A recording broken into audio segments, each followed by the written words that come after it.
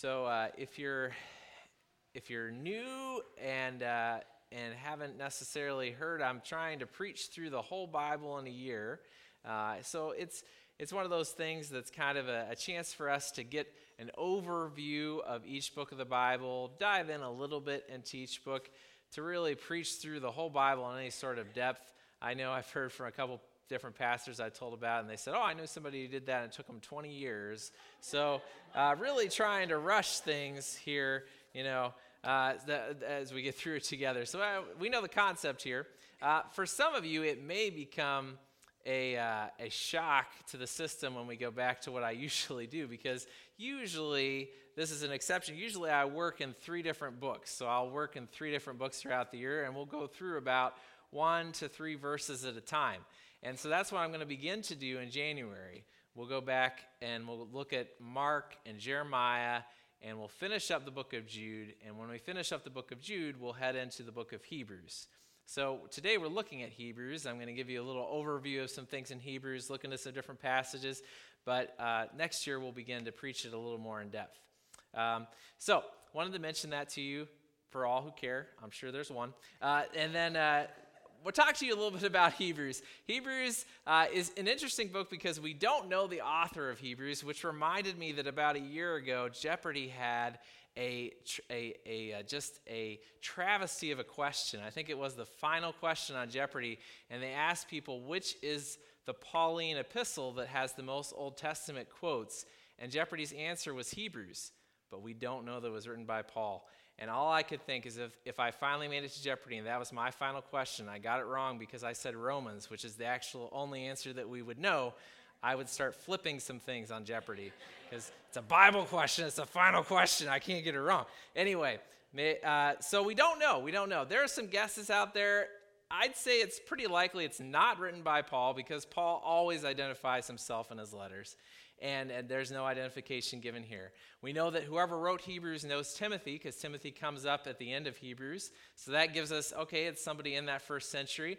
There are some other markers. The writer of Hebrews talks about the temple in Jerusalem and the sacrifices being made there. And we know the temple was destroyed in 70 AD. So Hebrews was written probably shortly before that happened, if we look at different context clues. So if you care, there's an early church father who says Barnabas wrote it. So some people say, well, maybe Barnabas, who spent some time traveling with Paul, wrote it.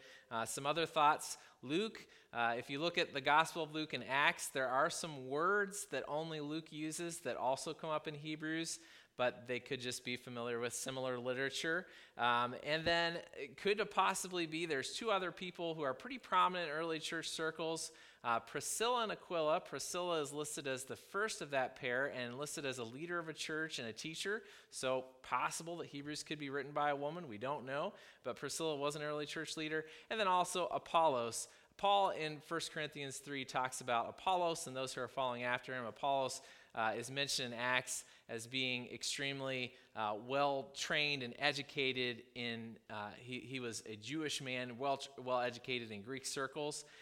The thing we know about Hebrews, one thing I can tell you, is that the writer of Hebrews is basically the Shakespeare of the New Testament. He knows so many different words. He's got exceptional Greek grammar. It's about as good as you can find as far as a well-written book in the New Testament. So that kind of fits with the picture of Apollos, but we don't know. We don't know who it is. It's kind of fun to think about it and wonder. It comes from the first century. It comes from an early believer in the church, and that's exciting to hear. Written to Jewish and Gentile Christians around 68 to 69 AD, and written to show us how Jesus is the fulfillment of the Old Testament scriptures. That's why so many Old Testament quotes in Hebrews. He incorporates a lot of scripture in the book to show us how Jesus is our advocate, our defender, our example, and our high priest, and encourages us to focus on Jesus. And how great is that? No wonder I want to preach on this book, because that's the focus. So we'll look at 3 different passages today. First, we're going to look at Hebrews chapter 4, verses 14 through 16. Hebrews 4, 14 through 16. Therefore, since we have a great high priest who has ascended into heaven, Jesus, the Son of God, let us hold firmly to the faith we profess. For we do not have a high priest who is unable to empathize with our weaknesses, but we have one who has been tempted in every way, just as we are, yet he did not sin. Let us then approach God's throne of grace with confidence, so that we may receive mercy and find grace to help us in our time of need. So this passage talks to us about Jesus, the empathizer, Jesus who empathizes with us. And what a difference it makes to know that Jesus understands what I'm going through. Now, when the writer of Hebrews says, we have a high priest who's ascended into heaven, it's Jesus, Son of God, but he's not one who doesn't understand us. He empathizes with us in our weaknesses. He uses a Greek word here for empathize that I believe you'll recognize. It's the Greek word sympathy. It's sympathy. That's the word. That's exactly where we get our word sympathy, is this word right here. The writer of Hebrews is also the only person in the Bible who uses this particular word, sympathy. He's the only one who knows that word, apparently, or uses it in regular circles. Again, that's not unusual for Hebrews. A lot of cool words. He's the only one who knows them. It isn't actually used in the Greek translation of the Old Testament either, except for in the book of 4th Maccabees. It says, God sympathized with us, so he gave us the law. And he may have that in mind here, this idea that God cares about us, so he speaks to us through the law, and now he's speaking to us through Jesus, who's experienced life as we do and understands what it's like to live life in our shoes. That's the idea here.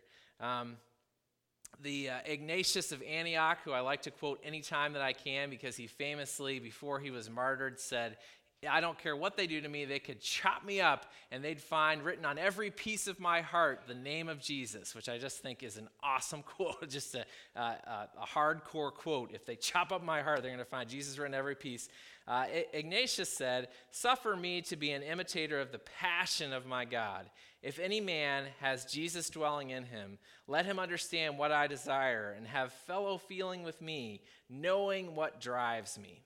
Suffer me to be an imitator of the passion of my God. At the core of the word sympathy is the word passion.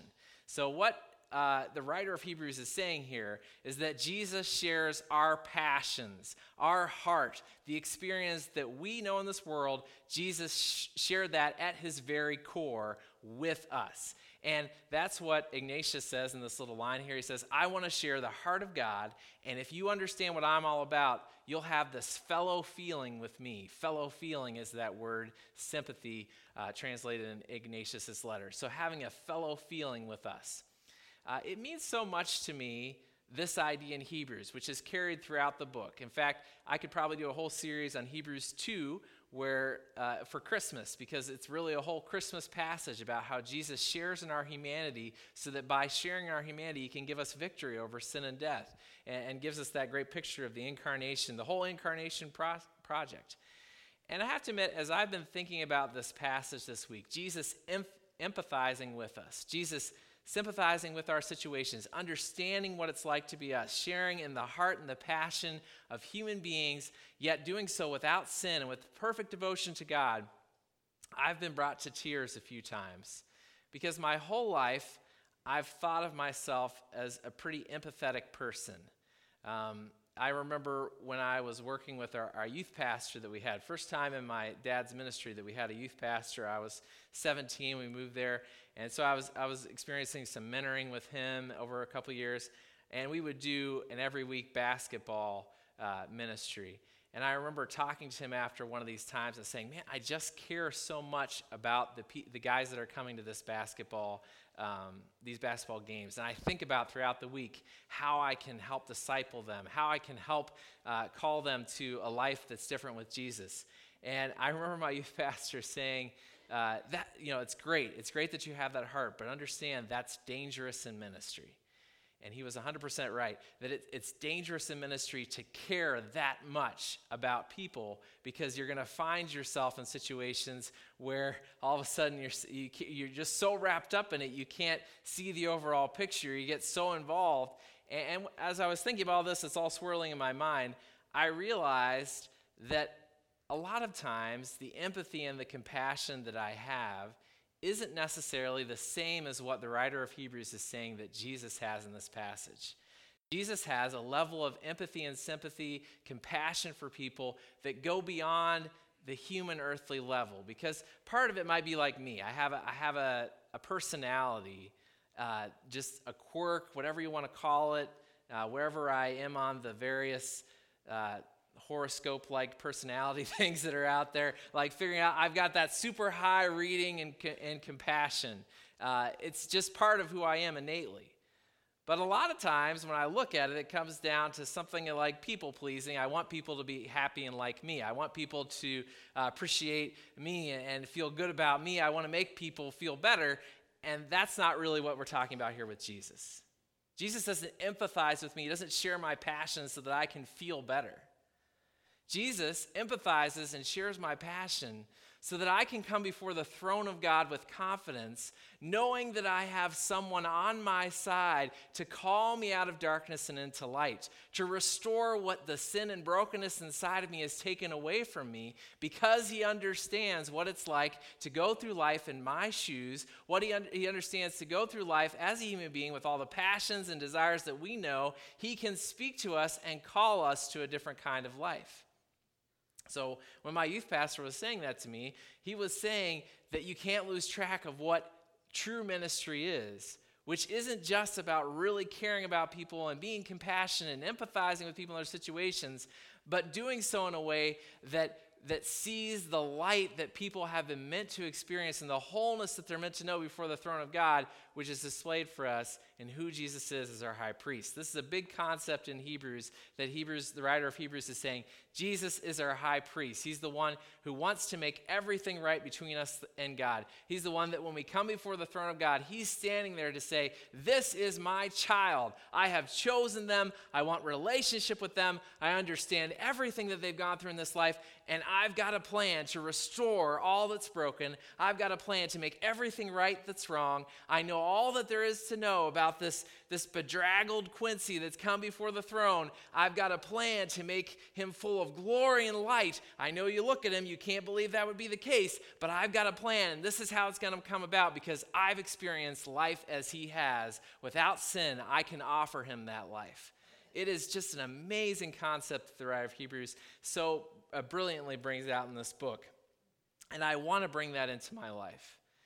I want to not only care deeply about my wife and my children because that's what I'm supposed to do as a human being and a husband, because it's easy for me to do because it's this heart within me, but I want to have this mindset of Jesus that in every situation I'm bringing in the idea that there is immense light and glory and healing and wholeness possible before the throne of God, and everything that I say and do, every attitude and nonverbal communication of my life can help bring people that I love, all of you and my family and my kids, before the throne of God in the presence of Jesus, or it can be about me and what I want.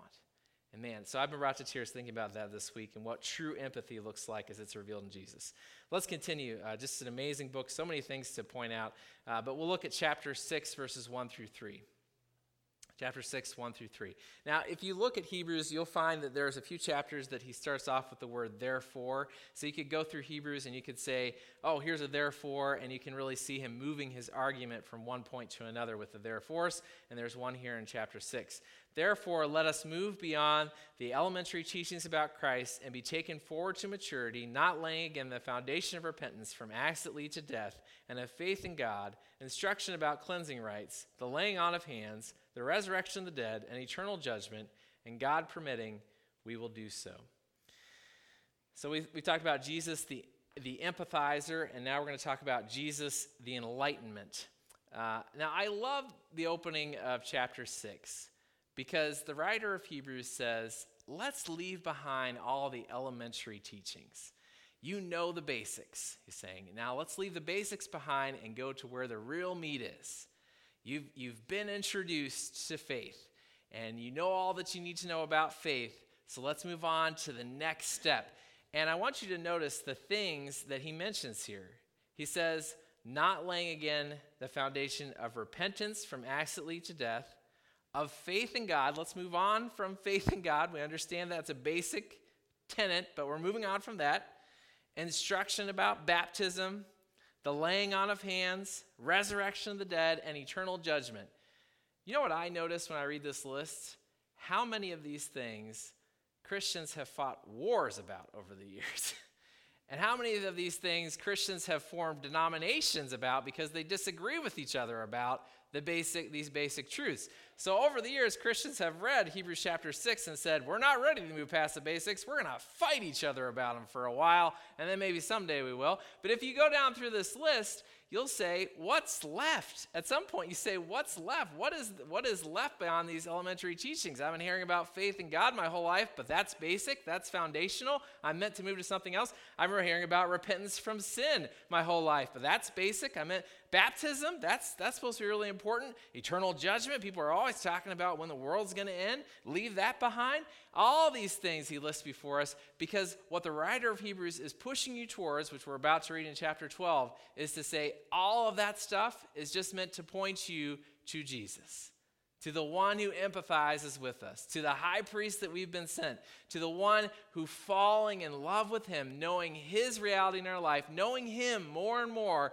is what this whole project is all about. It reminds me a lot, we talked a little bit about Paul in Philippians chapter 3, saying, I've got all the credentials of a religious person, but I consider that all garbage compared to Jesus. I consider that all, refuse of the worst kind that you wouldn't even talk about in polite company compared to Jesus. It's a very similar concept here for the writer of Hebrews. He's saying everything outside of knowing Jesus, having his life, his mind, his heart, his passion revealed in my life, that is what this is all about. He is the enlightenment that you're searching for. So many times I see around me throughout the world, I see people talking about karma. I see people talking about reaching a state of enlightenment, a state of nirvana, and I even see it sometimes creeping into the church. And what the writer of Hebrews would say, there is no such thing as karma. There is no such thing as nirvana. There's no such thing as paradise outside of the person of Jesus. We sang about earlier, he's got a room in his Father's house for me. That's heaven. Heaven is Jesus saying, I've got a room for you in my Father's house. I've got a place for you next to me because of the life that I've lived on this earth, because of how I brought the presence of God into human existence. There is a place created for you to continue that existence forever before the throne of God. And all you need to do every day is fall more and more in love with that Jesus who's called you to that place in that room. That Jesus who's invited you into this space where God, the presence of the immortal, the invisible, the glorious God, enters into every moment of your existence. From when you brushed your teeth this morning, I hope you did, to when you came to church, to when you go home and take your nap, whatever you're involved in, the work week ahead, Jesus wants to flood every moment of that, and that's what it's all about. Everything else is basic. Everything else is just the building block so that you would know Jesus and fall in love with him. And let's look at how he brings this about, or she, whoever wrote Hebrews, brings it about in Hebrews chapter 12, verses 1 through 3. Hebrews chapter 12, verses 1 through 3. So this follows directly after Hebrews 11, which is a great chapter it's sometimes called the Hall of Faith, where he talks about people in the Old Testament who've displayed faith and how that revealed God's presence in this world. And then in chapter 12, verses 1 through 3, here she says, therefore, since we are surrounded by such a great cloud of witnesses, let us throw off everything that hinders and the sin that so easily entangles, and let us run with perseverance the race marked out for us, fixing our eyes on Jesus, the author and perfecter of our faith. For the joy set before him, he endured the cross, scorning its shame, and sat down at the right hand of the throne of God. Consider him who endured such opposition from sinners, so that you will not grow weary and lose heart. This is the triumphant conclusion of Hebrews. It has this idea of everyone who's gone before us gathered as a stadium full of spectators to cheer us on as we follow after Jesus. Always a comforting passage, I think, to share with people who are mourning the loss of a loved one, because what the writer of Hebrews says is, hey, don't think that person isn't still cheering you on, cheering and rooting for you and how Jesus is revealing himself in your life.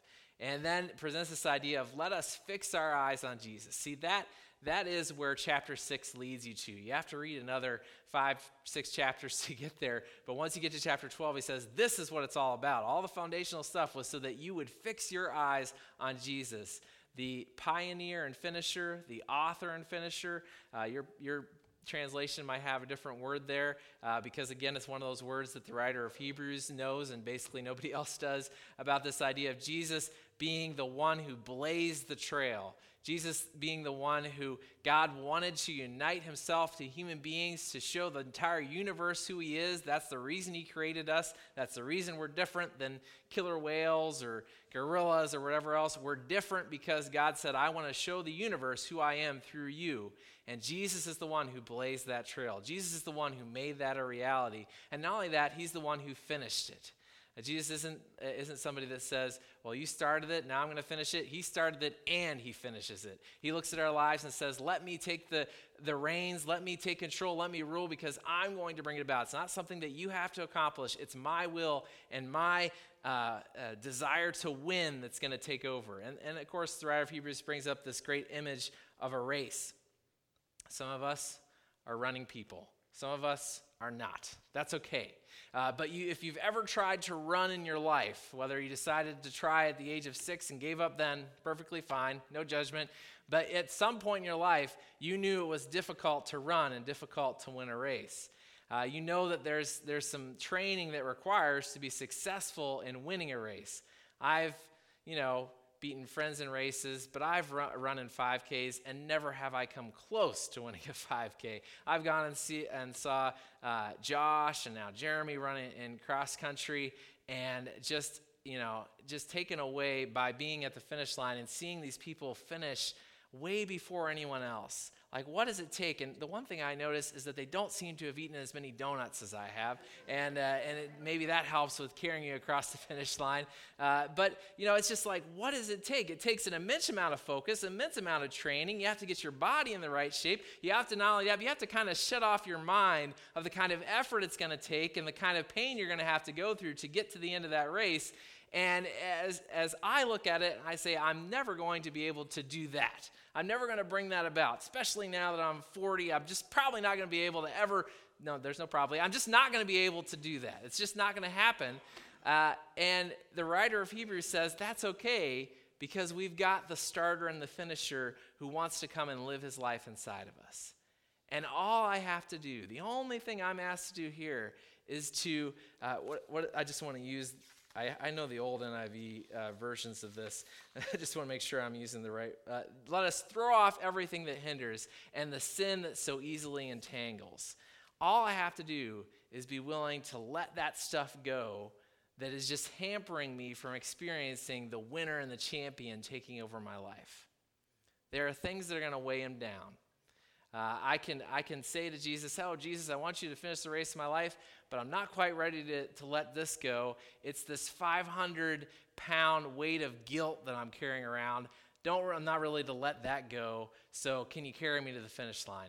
Makes no sense. Makes no sense for you to do that. It's not going to help him in a race. Jesus, I'd love you to finish the race in my life. I'd love you to finish what you started and bring me to where I'm supposed to be as a human being, but I've got this 700-pound weight of lust, this 700-pound lust gorilla strapped to my back. And I want to carry that with me because I'm not ready to give that up yet. And it's just an immense part of who I am. Whatever it is in your life, we all know there's that one thing in your life that is a struggle to give over to Jesus. And this passage says, all I can do is nothing of my own. It's him taking over my life. It just needs me to say, I don't need that. I need you, Jesus. Carrying this around is not going to help me get past the finish line. I need to cling to you, so I'm going to let that go. Another thing that I love, last little thing I love about this passage is this whole idea. Jesus said, let's fix our eyes on Jesus, the author and perfecter of our faith, who for the joy set before him, and you understand the joy is us. The joy is us forever in the presence of the Father. That's the joy, is his relationship with us, who for the joy set before him endured the cross, scorning its shame. All kinds of athletic metaphors. You know that kind of taunting thing that, you can get penalized for? Well, in this passage, Jesus is taunting the cross. saying, I don't care what the cross has to offer. You think the worst the world has to throw at me is going to affect me and my love for you, is going to interrupt me from accomplishing God's plans in your life? Think again. It's not going to stop me. I disrespect everything the world tries to do to prevent me from accomplishing God's will in your life. It has no hold over me. Understand, it's not going to prevent me from doing what I want. Scorning its shame, and sat down at the right hand of the throne of God. This is a metaphor in Ephesians and Hebrews and in Acts. It talks about how Jesus, he endures the cross, he raises from the grave, he has all this victory, brings this life that has always been designed to happen, this unconquerable life. And what does he do with it? He goes and sits down. He goes and sits down. Isn't that exciting? Yeah, he went and sat down. You guys don't seem excited.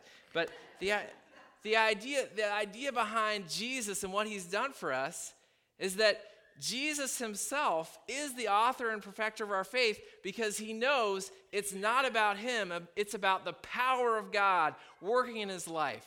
It's about the power of the Father accomplishing the Father's will. It's about complete surrender to the Holy Spirit, knowing it's not about me. It's about the love of God doing what God wants to in my life. It's about God's plans being accomplished for those that he loves, and that's the whole purpose of his existence. So when he experiences that life and that victory over death, when he lives that resurrected presence in the throne of God, all he has to do is sit before the throne of the Father and say, do what you want to through the Holy Spirit, pouring out my life in these people. It's already done. I can trust you to take over. So that's why when I embrace Jesus in his life, that's the life that I live into. It's no longer about my talents and abilities. It's no longer about if I can muster up the strength, pull myself up by the bootstraps, can I finally get it together? There's none of that. All I get to do is sit in the presence of Jesus and know that he's going to bring me that life. Man, leave everything else behind. Experience that. In Jesus' name, let's pray. Lord, we're thankful for your word. It gives us this hope, Lord, that we don't have to have it all figured out. We don't have to finally get our act together. Lord, all we have to do is come before you and surrender all that we are, die to the self, leave everything behind, know and love only you and you alone. Lord, help me to live this way. Whatever it is that I'm holding on to, Lord, whether I recognize it or not, show it to me and help me learn how to let go. Whatever it is that feels central to the core of who I am, whatever I'm holding on to so that I can maintain an illusion of control over my existence and my future, help me to surrender that to you, Jesus, to know that you're the author and the finisher, that you are the champion who is seated at God's hand, experiencing the power, the life, and his presence that we've always been meant to, and we can experience that in you through your Holy Spirit that you've so graciously given to each one of us to know. Lord, help us to leave everything else behind, all the elementary teachings, all the sin that so easily entangles. Leave that behind and come to you, our great high priest, who understands and sympathizes with us in our weakness, that we can approach the throne of grace and find confidence to help us, with confidence, to find grace to help us in our time of need. We ask this in Jesus' name, amen. As you're able, please stand with us and worship as we close together.